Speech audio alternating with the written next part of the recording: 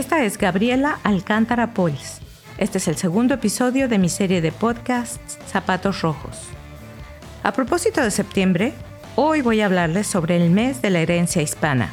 Empecemos con unos números. No hay nada mejor que los datos concretos. Eso nos va a ayudar a darnos una idea de quiénes somos los americanos.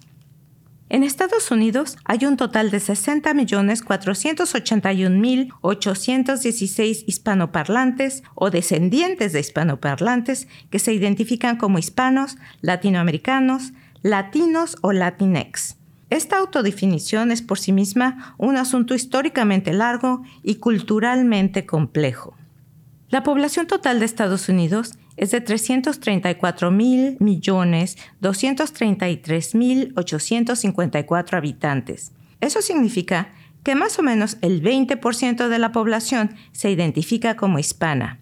60 millones y medio de la población total se consideran hispanos. De esta cifra, casi 40 millones son de origen mexicano, o como algunos de ellos se definen, chicanos. 5.800.000 son de Puerto Rico o descendientes de puertorriqueños. 2 millones son cubanos, otros 2 millones son de la República Dominicana y en total hay 6 millones de centroamericanos, 4 millones de sudamericanos y completamos el cuadro con 3 millones de hispanos de origen desconocido.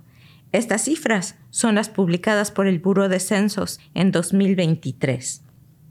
El diccionario define la palabra herencia como el conjunto de bienes, derechos y obligaciones que al morir alguien son transmisibles a sus herederos, o como el conjunto de caracteres que los seres vivos reciben de sus progenitores, o bien el rasgo o rasgos morales, científicos, ideológicos que habiendo caracterizado a alguien continúan advirtiéndose en sus descendientes o continuadores.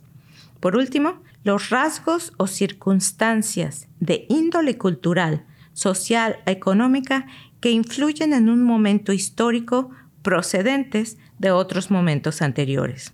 En pocas palabras, ¿qué valores, principios y costumbres contribuimos hoy a la sociedad que fueron aprendidos de nuestros antecesores hispanoparlantes? ¿Pero qué rasgos, tendencias o características se pueden adjudicar a este conjunto de seres tan diversos? Tratar de meter en un mes la enormidad cultural de este grupo es imposible, mucho menos en un podcast. Originalmente, el mes de la herencia hispana no fue un mes, sino una semana. El presidente Lyndon B. Johnson declaró la primera semana de la herencia hispana. Esta proclamación abre diciendo: es con orgullo especial que llamo la atención a mis compatriotas a la gran contribución de nuestra herencia nacional creada por nuestra gente de descendencia hispana, no solo en los campos de la cultura, negocio y ciencia, pero también por su valor en el campo de batalla. En junio del 68, un representante del este de Los Ángeles y miembro del Congreso George E. Brown introdujo una iniciativa para establecer la Semana Nacional de la Herencia Hispana. Esta iniciativa fue secundada por Edward Roybal. Y vale la pena tomarse un minuto aquí para reconocer a este aliado infatigable de los latinos en Estados Unidos. Él fue quien ayudó a organizar el Community Service Organization para luchar contra la discriminación de latinos. Fue uno de los fundadores de la Mexican American Political Association. Fue el único voto contra la iniciativa del Congreso que obligó a los miembros de los partidos comunistas a registrarse con la policía. Y él fue quien exigió una disculpa pública al jefe de policía, que dijo que los residentes del este de Los Ángeles no eran muy diferentes y cito, a las tribus de salvajes en las montañas de México. Fue él también quien escribió la primera iniciativa para establecer una educación bilingüe en el país. Roybal recibió la medalla presidencial póstumamente de las manos del presidente Obama. Esta Semana de la Herencia Hispana se extendió a un mes de celebraciones después de 20 años y se celebra anualmente de septiembre 15 a octubre 15. El representante de California, Esteban Torres, propuso la extensión de la celebración a un mes, la cual se institucionalizó durante la administración de George Bush en 1989. Septiembre coincide con las fechas en la que varios países en Norte, Centro y Suramérica se liberaron de la colonización española. empezando por México el 16 y Chile el 18 de septiembre de 1810. Costa Rica, El Salvador, Guatemala, Honduras y Nicaragua en 1821. Belice fue la última en liberarse de Inglaterra en septiembre 21 de 1981. Hispano es un término creado por el gobierno federal en los años 70. La intención fue la de crear un común denominador en una población grande y diversa. El común denominador es el lenguaje. El término hispano ha sido rechazado por aquellos que cuestionan la herencia del colonialismo. Definirnos como hispanos es un gesto de reconocimiento hacia la llamada madre patria, España. Los hispanoparlantes en Latinoamérica son más que la herencia de la colonización española. Nos emancipamos hace más de 2 siglos, ¿sí? Conservamos una versión local y evolucionada de la lengua de los colonizadores, pero llamarnos hispanos es como llamar a los descendientes de los pioneros británicos ingleses porque hablan inglés. El término latino refleja un origen en los países de Latinoamérica, incluyendo a los brasileños, los residentes de Curazao, Dominica y Bahamas, aunque no hablen español. El término latino no diferencia la etnicidad o el color de nuestra piel, sino una locación geográfica de origen. A partir del siglo XXI, el término Latinx remueve la partícula O para masculino y A para femenino, cambiándola por una X, que permite incluir a los que entre nosotros no se identifican como binarios o se consideran feministas. El lenguaje es complicado y por lo tanto también lo es la cultura. El lenguaje es filosofía. Hoy en día existen algunos españoles que insisten en que México se debe escribir con J en lugar de X. Los mexicanos decidimos hace mucho tiempo cómo escribir nuestro nombre y el de nuestro país. Pero regresando a la celebración de las aportaciones de la comunidad latina en Estados Unidos, como nos indica su definición, es la celebración de su herencia cultural. Cultura como el ambiente que creamos y en el que desarrollamos los valores, los principios que guían nuestras decisiones y acciones. Pues bueno, vamos a echar una mirada a los valores de los latinos, o los Latinx. Tradicionalmente, los sociólogos y antropólogos piensan que los latinoamericanos valoramos más a la familia que a la profesión o a los negocios. Parece que Besos no recibió el memo. También dicen que tenemos una percepción del tiempo diferente a la de los anglosajones.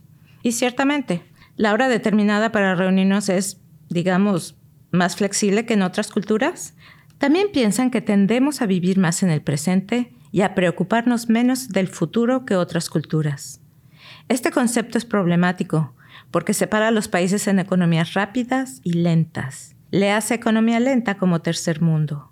Consideran a Latinoamérica como una economía lenta, principalmente debido a la actitud relajada de sus residentes, en contraste con la actitud de trabajo más rigurosa y proactiva de los anglosajones. Este concepto ignora la influencia que han tenido las corporaciones globales y los gobiernos extranjeros en la economía del llamado tercer mundo.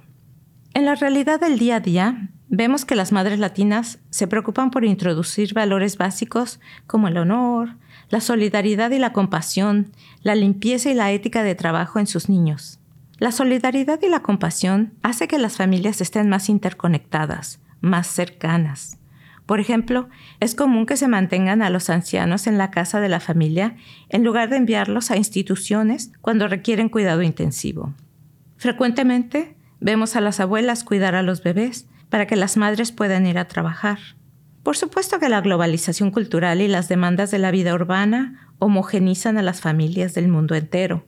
Pero solo puedo hablar por mi experiencia. Hay cierta calidez y humanidad que solo he encontrado en los latinos. El tan cacareado cliché de mi casa es su casa refleja esa generosidad de espíritu. Una madre latina, en general, nunca pensaría en cobrarle renta a sus hijas o pedirles que se emancipen en cuanto cumplen la mayoría de edad. Los hijos se consideran una valiosa aportación a la felicidad cotidiana.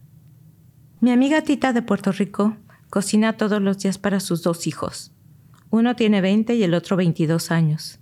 Les compra su ropa y se las lava todas las semanas. Y se encarga de que tengan transporte, estudios, educación y diversiones. Ella es madre soltera, trabaja de tiempo completo y nunca la he visto aflojar en su responsabilidad hacia sus hijos. Ella es una madre latina normal dentro de la normalidad de los latinos. La apariencia juega un papel importante entre los latinos. Hay una cierta dignidad en ella. También las formalidades y las buenas maneras. Y entre las familias más conservadoras hasta el lenguaje es monitoreado. Las familias mexicanas alientan y hasta presionan a sus hijos para educarse académicamente. Eso es cierto en la mayoría de Latinoamérica. Y no solo es un fundamento para la movilidad económica y social, sino un orgullo. Yo crecí en los suburbios de la Ciudad de México, y aunque mi madre siempre estuvo interesada en la cultura europea y americana, la comida regional jugó un papel importante en mi niñez. Alicia, mi nana oaxaqueña, me enseñó a comer chapulines, grillos tostados, a hacer tortillas y tamales. Me enseñó a no tenerle miedo a la comida diferente, a tratar diferentes sabores como un viaje sensorial.